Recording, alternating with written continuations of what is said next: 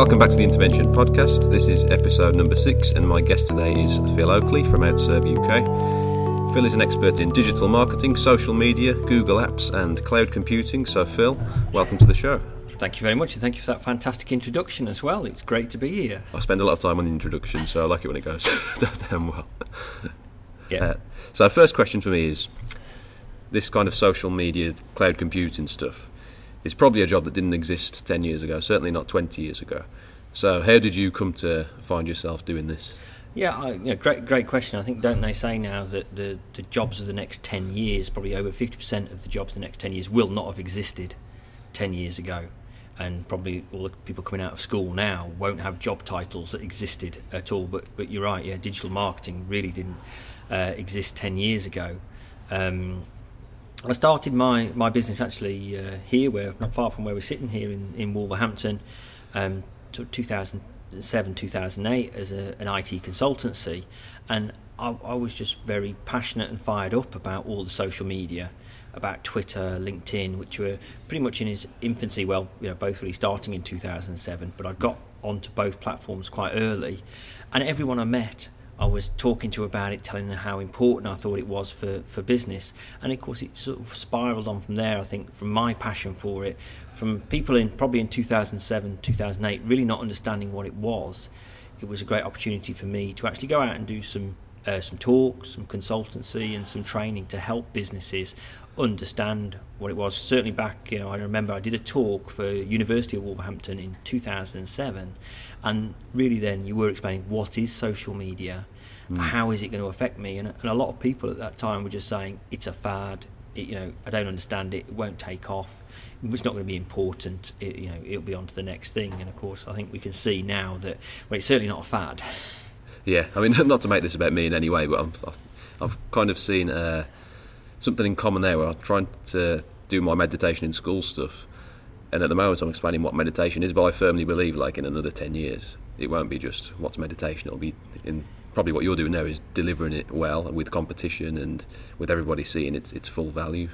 Yeah, I think you can make a really good comparison there. I can see, just from where I'm sitting, that meditation is probably at the stage in the mainstream, in corporate world, in schools, where social media was 2007, 2008, and that you're in the early phase, and I think you can always talk about these bell curves of explaining it and justifying it and what it is. And later on you'll be more, when everybody gets it, it'll be how do I do it better, what are the benefits, what are the latest things. But yeah, I think you are in that early curve of not having to convince everybody, but really it's teaching people what they don't know, so they're unconsciously incompetent effectively. Yeah. It's not such a great phrase, but unconsciously incompetent. They don't know what they don't know. Yeah. When you tell them, then they know what they don't know, and it's that journey that we're all on, I think. Absolutely. And back to the tech side of it, and the latest thing that's coming out now, which seems to have a lot of scepticism in the tech world, is Bitcoin. I wondered what your thoughts were on that. Well, that's in tech world it's quite mature. Obviously Bitcoins have been around for a while, and of course there is lots and lots of issues around that, and the fact there's been lots of scandals already with lots of money. I think there's just been a case this week where someone's gone to jail for suddenly X million Bitcoins disappeared. And although it was initially a secure system, there's a lot of people who have abused it, and unfortunately crimes, like with any currency, with any money, crimes can happen. Whether we'll see it coming in the mainstream, I know some shops have started to take it. Clearly it's popular online with some people. It has become popular on certain parts of the internet. I know one of the exchange shops on the high street will take Bitcoins. Okay. An interesting currency, but I think it scares financial markets. There's too many headlines about how money has gone missing and people have lost out, and how it can be very dangerous. We're probably at an early stage of digital currencies and trying to understand it, and Bitcoins as a case study will be interesting to look back on, and is it going to still be here in a few years' time, and can we control it securely? Yeah, I think there's going to be a bit of resistance from the old institutions and whatnot with that sort of thing. But it is, obviously we've just seen Apple Pay coming on the mobile phones, and clearly that's getting traction as all the banks have started to adopt it.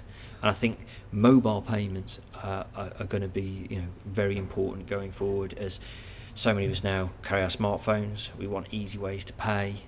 I think Apple Pay and things like that and other payment mechanisms will be very popular. But look at the popularity of PayPal over the years. Easy ways to pay for things online, which is secure and we trust. And that's the big thing. Once trust breaks down, and you could argue that in some ways trust has broken down within banks and within our own currencies.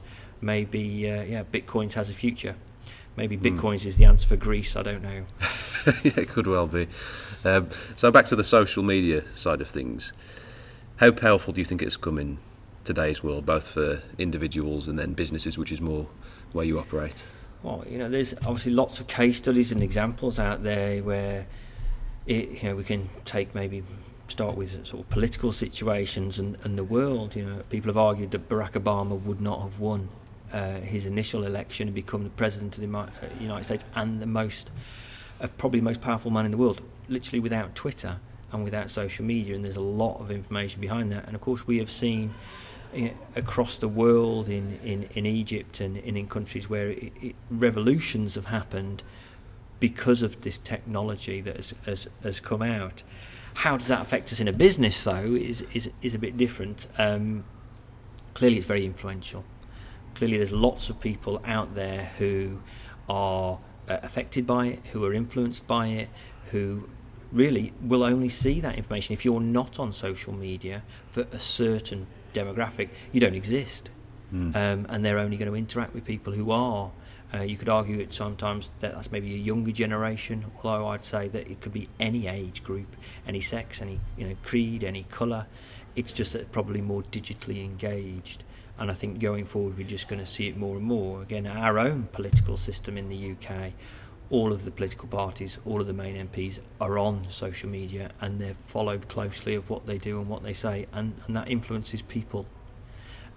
Certainly for profit, which I know a lot of our businesses are about, we can make fantastic connections with people on LinkedIn, we can promote things on Twitter and Facebook, and of course we can sell directly from these platforms or even promote from yourselves. I know your business, I think, would be fantastic. There's things that you can do for meditation across YouTube, podcasts, all sorts of digital media to actually, again, earn money from doing great value things. I think I know some of my favourite apps on my Android phone are meditation apps, and I've paid for that app. I'm very happy to pay a little bit of money for the app and pay for in-app content as well to unlock other meditations or to get other information.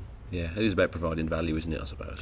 Yeah, and as long as you're providing value, and that could be a £2 app, but of course that gets your message out further, because presumably not everybody can afford to pay for you to come and see them, especially if they're a bit further away, but they may be able to pay for that app, and then they'll get the information. Again, you could go on to buy other things from you as well. Yeah, it's something that can connect us easier, isn't it?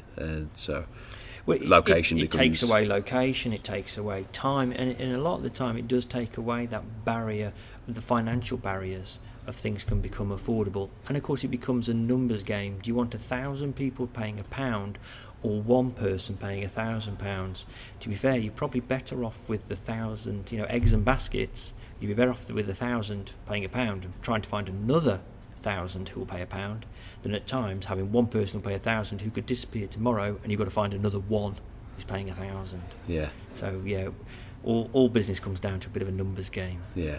That's something I was just thinking. I don't know if social media is the chicken or the egg in this situation, but it seems like people more and more don't want to do business with sort of a faceless corporation, and social media gives like a face to that name. We're seeing more and more things like Airbnb, where you're literally buying off an average person in their house, or with Uber, like if a random driver on the street is now your taxi driver, and it seems like everybody wants more personalised, more social.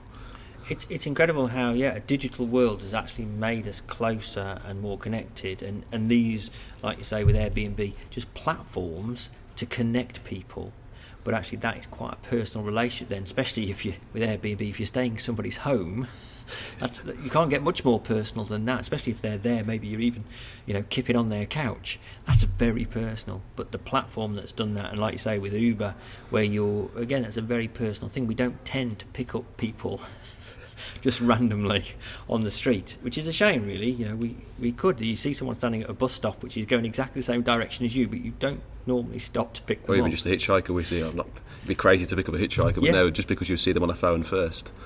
It builds up a level of trust, doesn't it? Which is Yeah. strange, and maybe it's not. And you shouldn't have that level of trust. But these networks are based on trust. Airbnb is based on trust, and of course recommendations, which a lot of the time is the social media currency. You look to see on Airbnb how many people have stopped, how many recommendations. Let's read these recommendations from people we don't know. Yeah. But we trust them, and that goes back to that sort of an Amazon product. More people go to Amazon to read the reviews, even if they don't buy that product from there. They go to Amazon to read the reviews because they'll be more, and they're more trusted.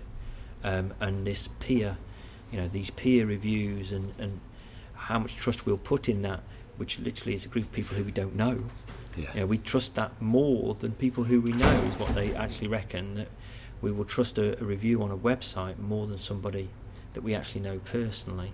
Okay, that's interesting. Where was that suggested? Was it like a news? In e-commerce, in some of the e-commerce stats, I suppose when you think about it, it depends on the product. Is the recommendation? Say, take Airbnb as an example.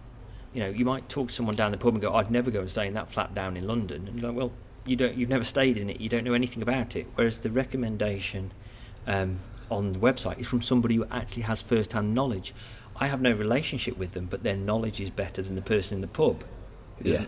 It's a bit possibly a bad or embarrassing example, but at Christmas I wanted a bread maker, a bread making machine. Okay.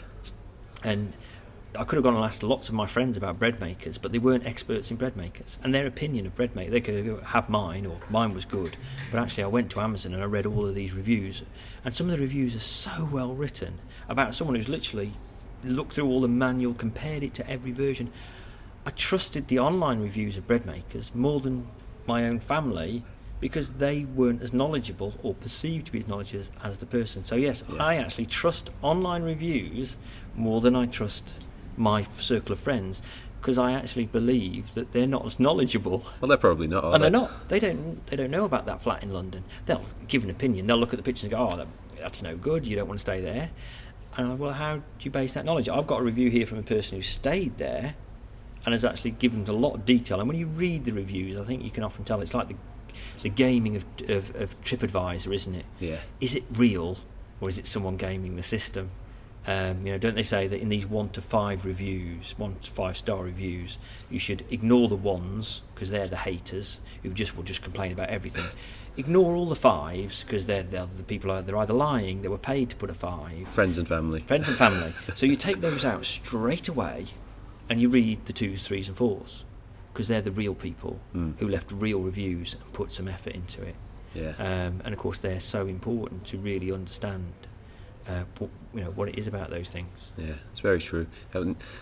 Where do you think this is all going? I mean, is it possible to see where the next 10 years is going? It's probably a very big question for anyone, but I heard Mark Zuckerberg recently talking about virtual reality as the next step for Facebook, and I literally can't imagine what that will even look like. But where do you think this is all going, and how can we keep up, almost? It is difficult to predict, and I suppose, if we try and said 10 years ago, where would all this be? And clearly I don't think anyone would have predicted social media as it is today 10 years ago. Interesting, obviously, yes, you mentioned virtual reality, and of course Google are doing a huge amount of research into it. Microsoft have their own VR headset, and let's take you as an example. I could see virtual reality, you want to get into schools and go and deliver training to all of these courses. Imagine though, if you could have all of that classroom in say London are using virtual reality, and you're there with your headset here in Wolverhampton, you're effectively in the same place. And it may be that you create a meditation area for these kids in inner city London, which is zen plants and pools and the sounds and the sight of just as if you were meditating on the beach in Goa.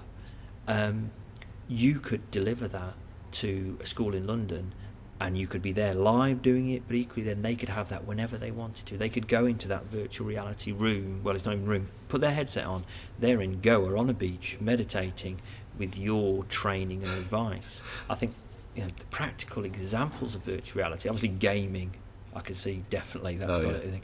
But for businesses, when we think we could literally be anywhere we want in the world, with any group of people, wherever they are in the world, and we can create a perceived physical environment that people could see, touch, feel, and think about, and that could be created at any time to go back into that room, into that space, and share stuff.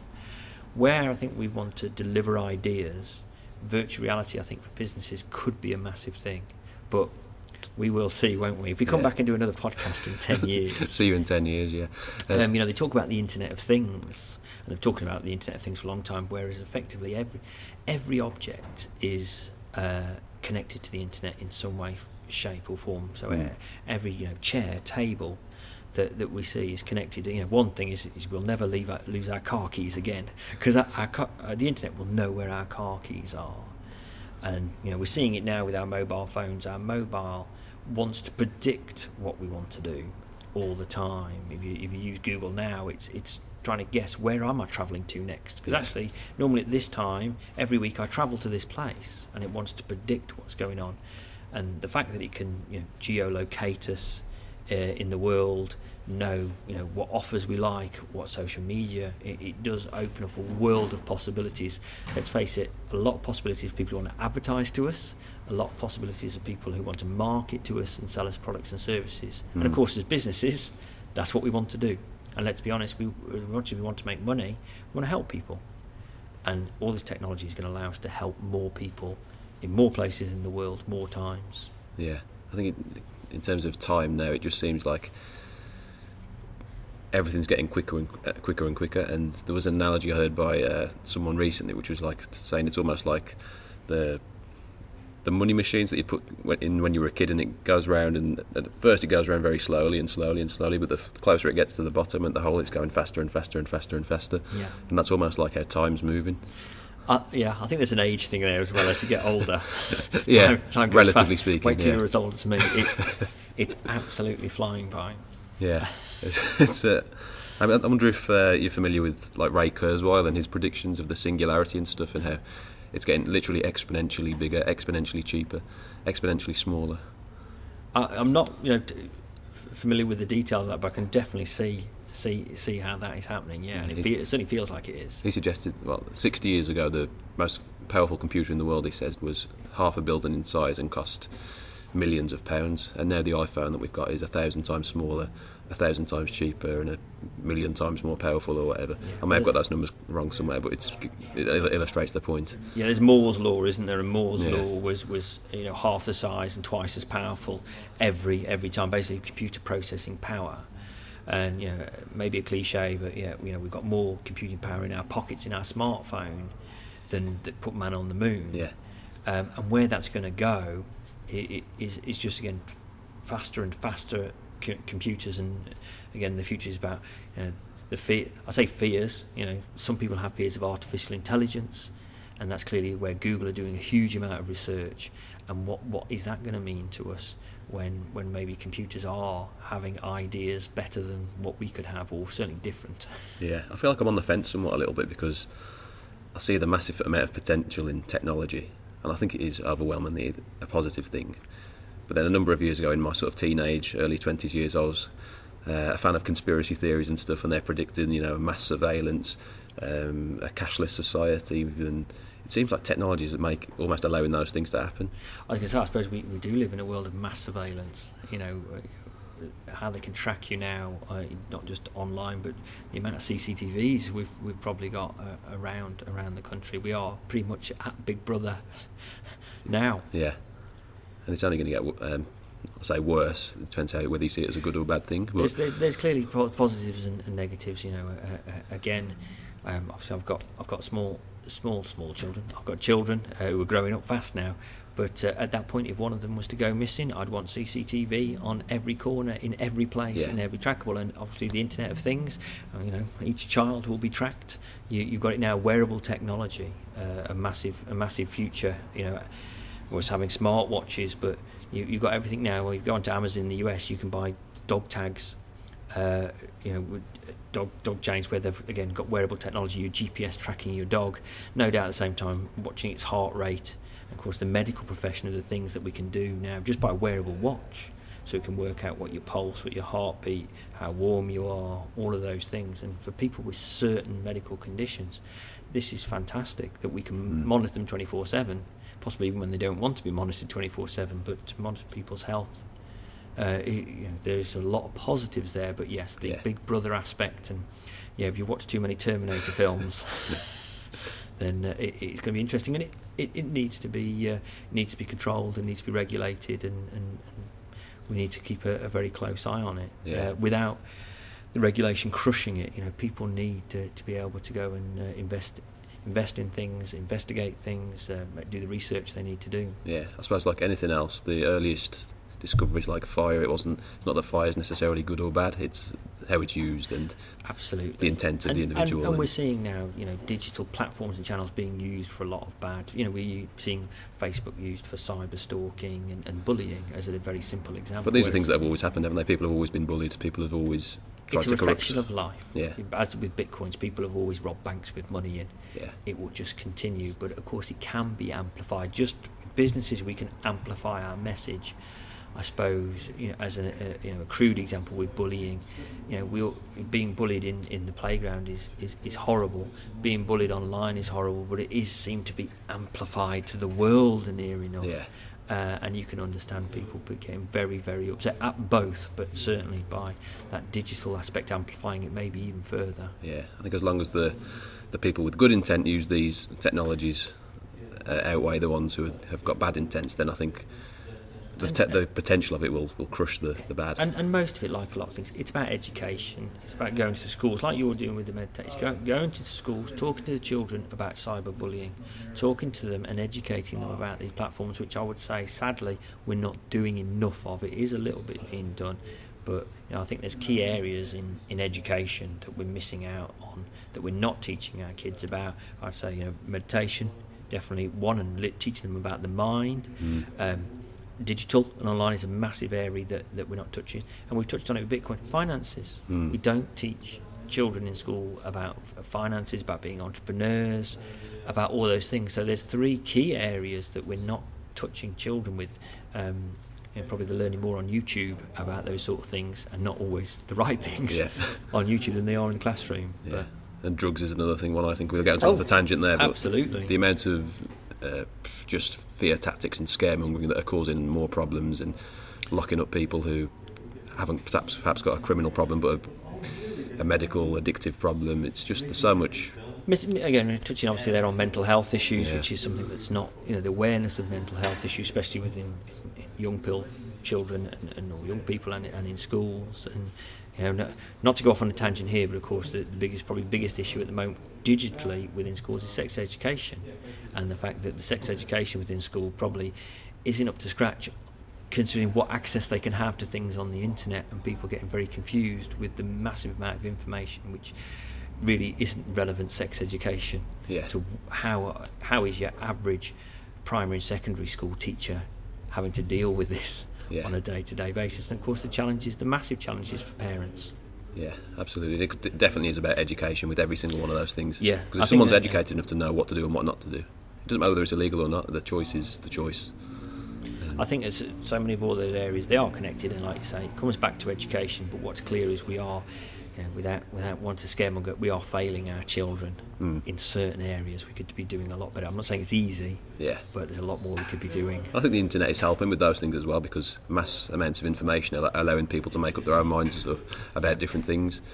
And so I think because of that, the collective consciousness, I feel, is almost raised into a higher level than it was, say, 50 years ago, when what you heard on the television was the truth. Yeah, I think, as a very basic, access information is a great thing. One of my favourite sites is Wikipedia, not just because of the idea of it, but the fact is that information there is on tap for anybody at any time, and that we can go to a place like that, which is just curated content, really mostly by anybody who wants to write about it, and how the checking mechanisms work on that, I think, are phenomenal. But it is fantastic that these platforms can create that. Yeah, absolutely. And I want to get into a bit of self-development now as well. So away from just the technology side of things as well. And I remember last time we spoke, which was at the speed workshop that you were giving, we were talking a little bit during the break about some books you were reading. Yeah. And I always like to promote books and reading on this podcast. So it was, if I'm not mistaken, The One Thing and Essentialism. So Yes, can you just summarise a bit of what those books are absolutely. about and the impact it had? I think I've got one thing I want to remember. So the one thing is Gary Keller, and obviously I would say as much as I like to recommend books, I think the main thing is we keep reading. We're always reading, but I think where we were picking up when we were chatting, but The One Thing, which is a fantastic book by Gary Keller, and Essentialism, really comes down to the areas of focus, and partly maybe because of digital, there's so much going on all the time, and we're writing to-do lists left, right and centre. We're having massive goals here, there and everywhere that we lose focus and actually achieve very little, and we get very frustrated. Like I say, time is going faster and faster. We're trying to do more in our limited time, and at the end of the day you get to the end of the day and feel that you haven't actually achieved much. And that's definitely, I think, in the world of business and entrepreneurialism, you can end up on a hamster wheel running round, and you end up by the end of the day you've got more on your to-do list than you started with. And I've read a lot of good books about productivity and to-dos, but certainly The One Thing book was a great book for me, also available in audio book, which is very helpful to me, so I can listen to it as I was going along. And it just really, to focus on one thing, to understand what is the one thing that's going to have the biggest difference, focus on that, get that done, and then move on to something else. And I think in our busy lives, especially within businesses, if we can get that sort of focus, and I'm sure meditation can help here as well, is we focus on the important things, and so many things are unimportant, and they get in the way of the important things. And sometimes that takes a bit of thinking about, and to read that book, I'd recommend lots of books, and just main recommendation is always to be reading, always be taking on more. But if you've not read The One Thing or Essentialism, I would certainly put those onto your reading list. Okay. I think two great books. And was there one thing in particular after you'd read that you thought, this is the thing that I'm going to try and focus on? It is interesting, yeah. I think it does split your life into different categories. So you can have one thing for your personal life, one thing for your family life, one thing for your spiritual. And so absolutely, I'll take it as an example which you will like. So in the area of my spiritual life, what's the one thing that I can do to improve my spiritual life? Meditate every day. That's it. Yeah. It's one thing. Don't get bogged down, and all these different things. What's the one thing you could do? And of course, the solution is here. So if I can pinpoint what is the one thing that will make the biggest difference, why are you not doing it? Why are you actually, and that's the decision. Do it.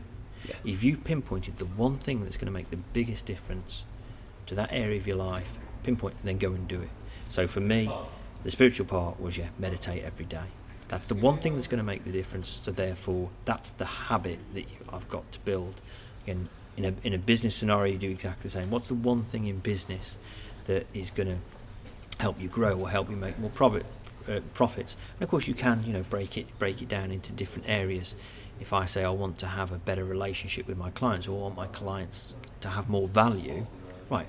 What's the one thing that I can do that by doing it will mean that either the other things I don't have to do them, or they're not as important. And clearly, once you've pinpointed that one thing that is so important and would make the other stuff either not required or not as important, go and do it. Yeah. And that's the difference. I think it's the action. Sometimes it's hard to find what the one thing is, but once you've picked it, it's then the determination that you're going to do it. So again, maybe in your own health and fitness world, and you want to get fit, or what's that one thing? What one thing could you do that by doing it, would help all the other areas? Yeah. So, and again, I'm not certainly saying that I've achieved meditating every day, but I know that's my one thing. And in that area, and I come back to my list again, that is the one thing I can do. Yeah. And I know I can do it. So why am I not doing it? Yeah. I think we can all relate to that sort of thing. And with something like meditation, it's a bit of a journey, I think. And you go through periods where you can really nail it, and you do 30 days straight, and then you miss a day, and that becomes a week and 2 weeks until you get back on it. And I think, and in terms of focus, meditation's a great thing to pick, because it will help you focus on every other area, maybe. Yeah. So if you're focusing on what's the one thing I want to do for my business, because you've given yourself some time to meditate and reflect, it might be that gives you the the necessary focus or the access to infinite intelligence, if you want to call it that. I think, yeah, and it's in the very practice that we learn we can do it, and if you can do it for one, then you can do it for the other. But I think a lot of it is building up habits. Yeah. And when you can build up that habit and you can get that change, they say, if you do a habit 20 times, it will become more 60 times. But it's that determination to keep on going. Yeah, absolutely. Yeah. Let me see where we're up to. So we talked about meditation as your tool for self-development, and you mentioned earlier some apps that you use. Yeah. So which app do you use for your meditation? There's one called Mind, Okay. which I quite like. There's a lot of meditation apps out there. So yeah, there's one called Mind, and there's another one I'm using called Mindspace UK, which is from a local company that have done an app. I suppose it's finding the meditations that you like. Presumably you could put your meditations onto an app and listen to them as well. But I'd certainly recommend the Mind app and the Mindspace UK app. And of course, a lot of the time they're just broken down. Some have courses in for every day, so you'll sort of do a challenge where you'll do 20 days and try and do it every day. And also they have things, so the ones that I love sometimes, they've just got a lot of 1 minute meditation. So if you've only got a minute, and who couldn't find a minute somewhere, you can just do that 1 minute one. Or if you've got 5 minutes, there's a 5 minute one. If you've got 10 minutes, you've got the 10 minute one. And you can just quickly choose the one you want. I'd say again, you've got your smartphone with you. Yeah. Depending on your circumstances, a pair of headphones can often be useful. Mm-hmm. And you can just grab that 60 seconds with your app, or 5 minutes or 10 minutes. I think it's fantastic. Yeah, definitely. And are there any other apps that we'd find on your home screen that you kind of can't live without? I think there's probably too many apps that I think I can't live without. Although it's interesting, I must have 100 apps installed, but I probably only use 10 to 15 all the time. I'm a massive fan of Evernote. Yeah, me too. And I do want to capture everything. The idea that I can capture all my thoughts and ideas and pictures, and then it's fully searchable. Because the amount of things you forget more than you retain so much. So I'm trying. If I read a book, put some notes in it into Evernote. If I see a great YouTube video of a meditation, put it into Evernote, and just capture that. And the phone's so useful to do that. I am always battling with a to-do app. I've just found this new one which has come out called Accomplish, which allows you to get a to-do and then very easily drag it onto the calendar, because I think that's a big thing with to-dos that I've found is that they just create a list and the list just gets getting bigger. Yeah. But actually to get that onto my calendar, because I am very much led by what's on my calendar, and that's the app I use the most on my phone is my calendar app. I'm always looking about putting appointments in, looking at my time, trying to get my habits in there. But yeah, there's a very new app called Accomplish, which I like. Which links the goals to the calendar as well. Yeah. So you can, and again, there's some very nice apps on building habits, and the link this idea that yes, you break the chain. Yeah. So you're doing a habit straight, and if you stop, you break a chain. And trying to keep that chain going. Yeah. I must admit, one of my ones I can't stop looking at the moment is my Google Fit, just because it tracks how many paces I do every day, and how much time I spend either cycling or walking. And I've got my targets on that, and I'm always just checking, how many paces have I done? Because it's so important, I think, for us all, especially in the sort of job that I do. You can have some days where you hardly move, and to remind yourself, actually, it's about taking a break, going for a walk, getting some exercise, doing that bike ride, having some exercise, going to the gym. And unfortunately, it's a terrible thing to say, but these apps remind me, and they're important to me to look at, to go and say, actually, I'm not, it's ridiculous, I'm not, even spending 10 minutes moving in the last 8 hours. Yeah. I've got to get out there and do something. Yeah. There's a great guy called Jason Silver who does these short videos on all sorts of topics really, but he talks about technology as something that enhances our cognition. So the way the telescope enhanced our eyesight to be able to see light years into space, the apps like Evernote are increasing our capacity to store information of the brain, or as David answers, our brains are for creating ideas but not storing them.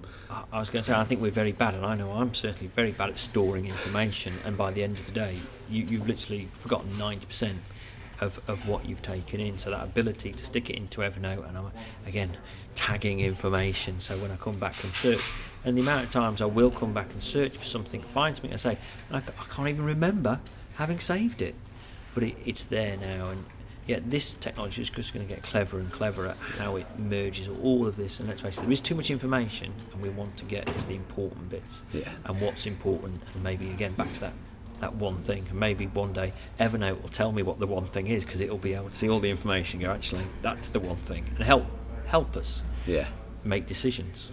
The guy who said the quote that I mentioned a minute ago about our brains generating ideas but not storing the information, he's almost brought his ideas back now to a Zen type state, where he's saying because everything's just stored on a cloud somewhere, it means that his brain is just clear in almost that meditative state, which is kind of a weird way technology's come back to that spiritual side almost. Yeah, I think it is. These tools, whether again back to to-do lists again, and if you can control that, so a lot of the things that seem to worry our mind is the things that aren't sorted or are left. When we can understand that things are being controlled and they're in the right place, they're in the calendar and they're getting done, I think if our mind can be a bit calmer and not so worried about what have we forgotten, I don't know where I am tomorrow, or that then life could hopefully in some ways become simpler. And having that calm mind that I do think would benefit a lot of us, and the clarity of thought. And what's your take on wearables? We were talking about the fitness side of the apps a minute ago. Have you invested in that side yet? The watch is obviously the thing at the moment. I'm watching the watch situation. Clearly, if I was an Apple user today, I would have an Apple Watch. There is no doubt. But as I'm an Android user and very much wed to the Google ecosystem, I'm watching quite closely, and I do like the Moto 360. And I can see more and more where they can be incredibly useful. Again, not just feed us in more and more notifications, but the health side, the tracking side, and just having the ability to see key information when you want it. And as these devices get better and better, I think we will see everybody using wearables. I think there's a bit of resistance at the moment, but there was resistance to smartphones. There was, I'm old enough to remember the massive resistance to mobile phones and how they would be massively frowned upon the whole time. Just owning a phone at one point from a certain group would be frowned upon, let alone using it in public. And now we've moved, and those early smartphones, I think a lot of people again look to that, why would I ever need one of those? I think we've got over that now. I think so many people would be lost without their smartphone. And we'll see wearables becoming as just as required. Quite how it will work, well, it will be with the Google Glass, and again a bit of virtual reality there, beaming stuff into our eyes, or the watches. It'll be very interesting to see. But the watch is definitely on my next target to buy. I was worried with the watches. I thought, I'm already getting distracted by my phone enough.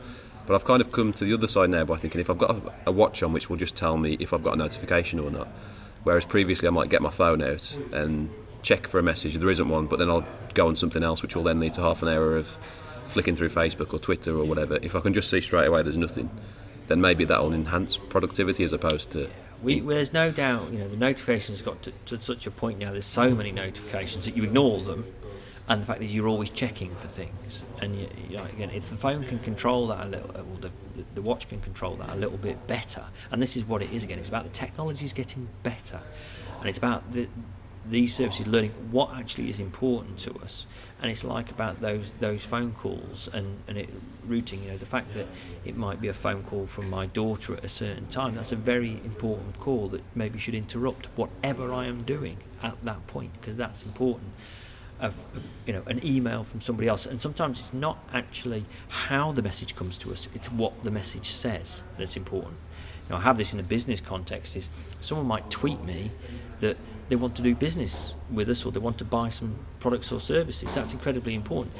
An email might just be some email marketing to me. It's not the method that it came, it's the message. And this again is where the technology will get better to actually prioritise stuff. And that's when I go into a meeting, I can set the watch to say, right, just these sort of priorities, not the cruft. Don't ping every time someone sells me an email. Don't ping every time a text message comes. It's what is important. And that, partly of course, we are in the sphere of artificial intelligence. We're asking our devices to be intelligent and to make times tough choices to make my life easier, because constant notifications 24 hours a day is not a calm mind, and means actually I'll miss the important stuff because I'm everything's pinging off all the time. Absolutely. So another self-development topic I thought I would ask you about. The first time I met you was giving a huge presentation at Warwick Conference Centre, and I've recently joined a speakers club to kind of improve that side of myself, which is public speaking. I'm having to do a lot more now with the business and stuff. And is that something you've always found easy, or has it just gone through practice? No, it certainly is something. I think as a child, if we go back into that, I was quite shy and really didn't want the limelight, shall we say? But no, absolutely, it comes with practice, and I think there's part of it as well as understanding. I get nervous. I get very nervous, but being that actually that's part of it, and that's part of getting ready, and you perform better under pressure. But clearly, I do enjoy it when I go out there, and whether it's 10 or 100 or however many people. But definitely, it becomes easier the more you do it. And I think we should all push ourselves more to do more of it, and that comes, from everything. Go networking, meeting people, doing 60 seconds. Where sometimes you go to networking meetings where they make you stand up and do 60 seconds. I can remember the first time ever, I was asked to stand and do 60 seconds, and I thought I was going to die. You just think the world is coming in on you. Can't think of anything to say, and you feel like you're going to look stupid. And it is just all practice, and doing it and doing it. But I still think even in this day and age of technology, there's no better thing to do than stand up in front of an audience and give either a presentation or a talk, ask questions, have a discussion to get your message across. And where we're definitely in the areas of we've got a message and we want to get it across, and we're passionate about that, and we really want to do it, we can get over our nerves, we can get over stage fright or any issues like that, because our passion to do it wants us to do it, and really we can't stop ourselves wanting to do it. And there's no doubt there are better public speakers, and definitely join the groups and learn, and it's just like that practice again. You can get better at public speaking, but just having the passion, wanting to do it, get out there and doing it. And you'll get criticism on the way, or you can't please all the people all the time, and not taking any of that on board. I think that's take feedback and people who want to help, but big audience, there'll be people who like it, there'll be people who can't be bothered, and you don't get over it. You've got your message, you're passionate about it, and some people will, the majority of people want to listen, and we'll lap it up, and we'll take your ideas on board. They'll have forgotten it by 5 o'clock of the same evening, so that's why you need to follow it up with some more, with an email or something. That's where digital comes back in. Yeah, absolutely. I think there's a lot to be said as well, just for finding out what it is that scares you and going and doing it. I think feel the fear and do it anyway. And not great for a podcast, but if you can imagine the diagram, which is a circle, which label, this is my comfort zone. Do a dot, which is way outside the circle, and just arrow that and say where the magic happens. And the magic happens outside of your comfort zone.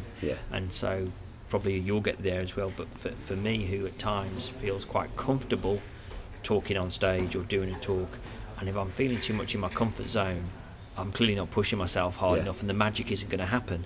And the magic is going to happen when I push myself that further forward and do things that do make me, I am scared of, does make me feel fear. But that's where the magic is. That's where I've got to go. You can almost use it as like a GPS in that sense, that it doesn't have to be this bad thing, it's just telling me what I need to do next. The fear, clearly there's something there, and you need to look at this quite carefully, because I could get myself in trouble. I'm not about to start bungee jumping. I'm not sure that's where my magic happens. I'm very scared of bungee jumping, but I don't think that's where my magic is going to happen. But maybe that's where I'm wrong. But certainly from those sort of things, I've seen this where I've been very scared of doing big talks, but when I've done the big talk, I've realised, and that has actually mean that my comfort zone has expanded to include that dot of where the magic happens. So that isn't where the magic happens now, and now I need to push again, and we're always pushing our boundaries and doing more. Okay, so we talked about a few books already.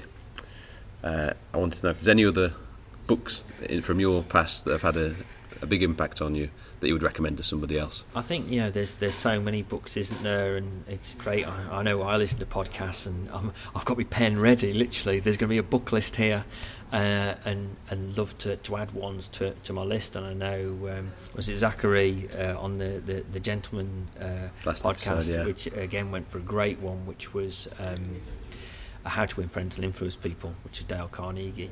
Which and you again mentioned Napoleon Hill, and that they really are personal development 101. Yeah. Read these books and read them again if you can, and something you can do quite regularly. On productivity, I'd say again the 101 is Stephen Covey's 7 Habits of Highly Effective People is that one book that got me started reading about productivity, and so much of the stuff there, when you read it again, it's just so obvious. Yeah. And why am I not doing it? And yes, it is.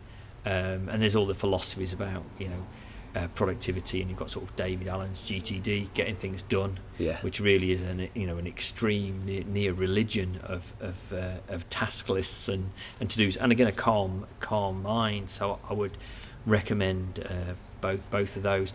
I would certainly, from a business and market, anything by Seth Godin. I'm a massive Seth Godin fan, so probably The Purple Cow had a great effect on me, and then to want to read everything that Seth Godin has written pretty much since then. I do think he's a genius.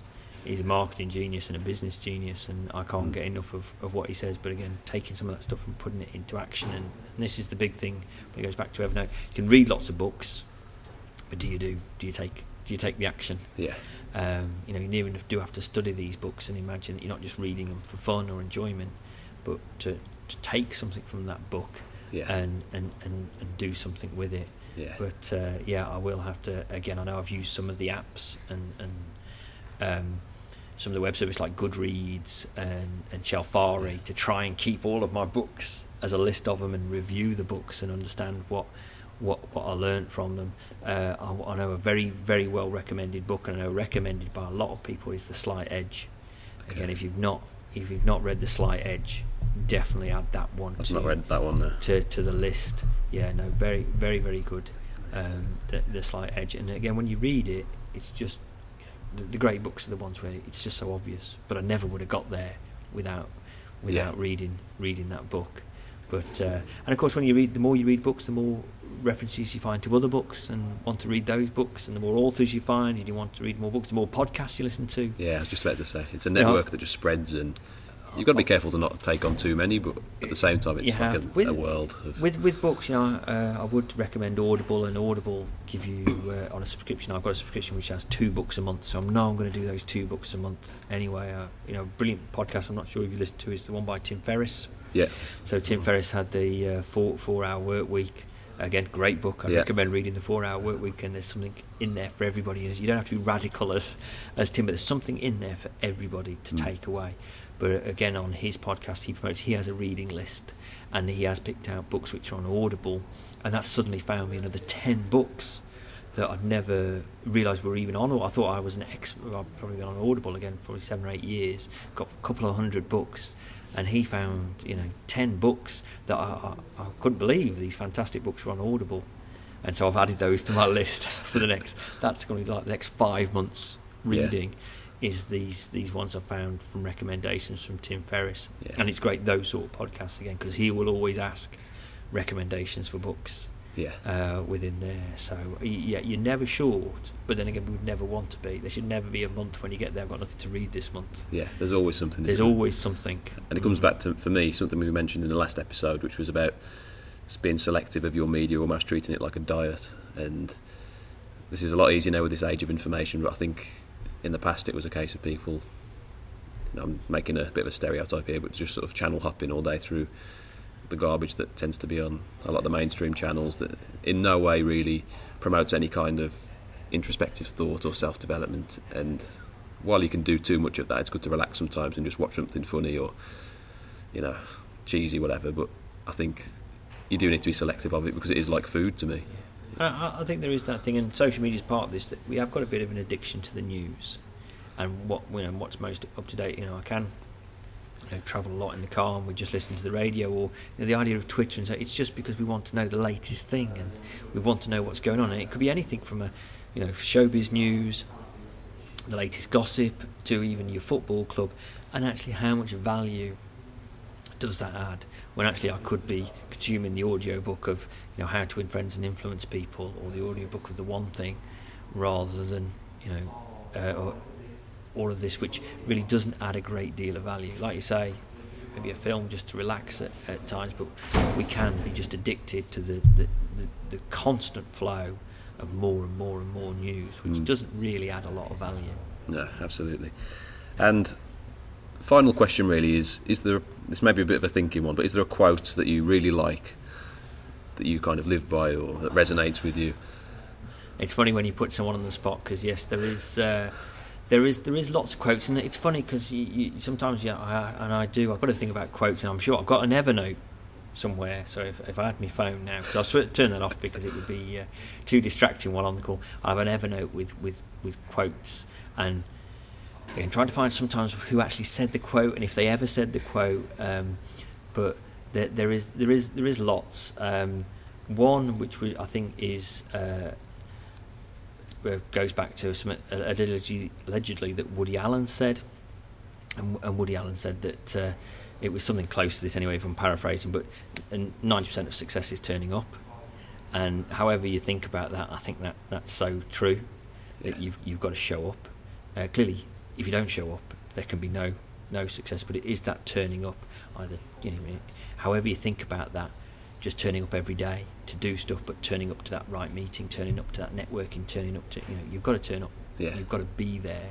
And that's sort of connected with another one, which was it was said to connect to Steve Jobs, because obviously, and again, Steve Jobs said some lots of things that are very profound have said that Steve Jobs said. But I think Steve Jobs, either an idea or paraphrasing again, is when you're in the room, be in the room. And I think that can sort of tie in with meditation. Obviously, Steve Jobs was a big meditator, but be in the room. And this is where maybe your mobile phone, sitting in a room with a load of people who are playing with their mobile phones, they're not actually in the room. No. And actually, even though they physically turned up, they didn't turn up. But fairly ironic that he was the creator of something that made stuff. It's interesting that whether he'd use most of things, I'm sure he'd find all the notifications. And of course, when he created the iPhone, it had no notifications. And that was very much an Android something they focused on, and then iPhone had to do it, because I'm sure Steve Jobs would have said that yes, that wasn't beautiful at all, that wasn't calm, and he wouldn't want those things. But I think his, again, there's a man who could focus, and very much if you're in the room, be in the room. Yeah. Well, thanks, Phil. It's been a fascinating talk. I'll probably let you shoot off at this point. I know you've got places to be, busy schedule and whatnot.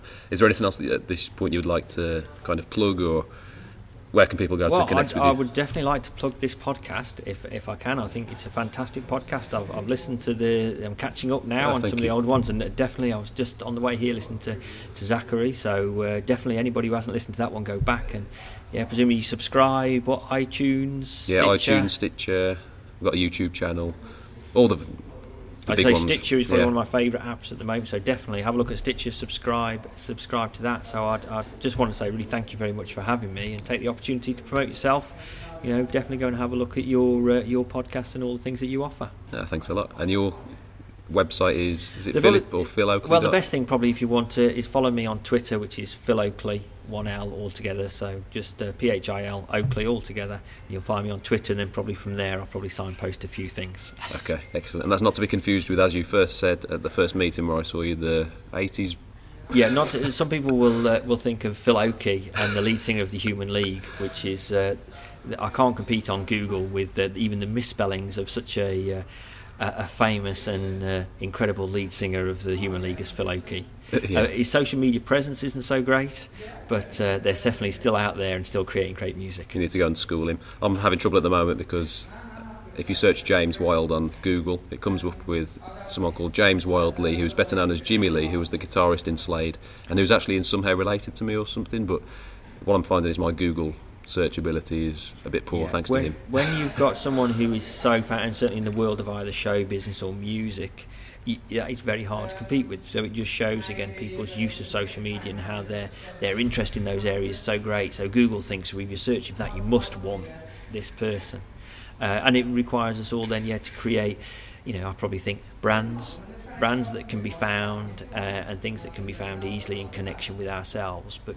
connecting with the right people in the right way can clearly help us. I think social media can actually help in that way. Yeah. Well, all these 80s people who are holding us back, it gives us an excuse to up our game at the very least. So. Absolutely, this is the challenge, and this is what keeps us going. Get us out of our comfort zone, challenges us, and pushes us all forward, and hopefully makes us all better. Yeah. Wise words to finish on. So thanks a lot, Phil, and join us next time.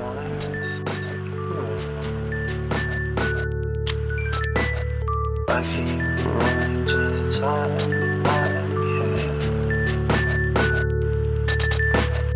I keep running to the